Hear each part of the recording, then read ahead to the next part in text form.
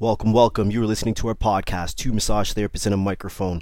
My name is Mark. I'm a registered massage therapist, registered kinesiologist here in Toronto, Ontario, Canada.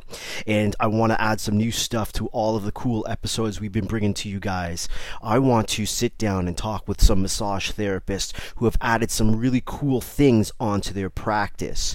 I'm going to sit down, we're going to talk to massage therapists who've gone on to further their education in osteopathy. I want to pick their brains. I want to understand, hey, why did you make this move? How has it changed your practice? What was the education process like? And do you think it's worth it all in the end? You know, some other massage therapists are probably thinking the same thing. Is this something that I should be doing? Or that, what's the opportunities like for me once I go down that path? So let's sit down with some of these cats that have done it, figure it all out.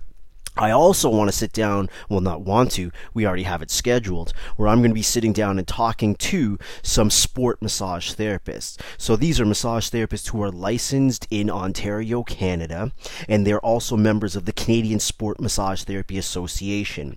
And they do some really cool stuff. They do some really cool field work. And let's pick their brains again. Let's find out what it's like to be a sport massage therapist. Maybe you're listening and it's going to, ignite a spark in you to want to go down a very similar path.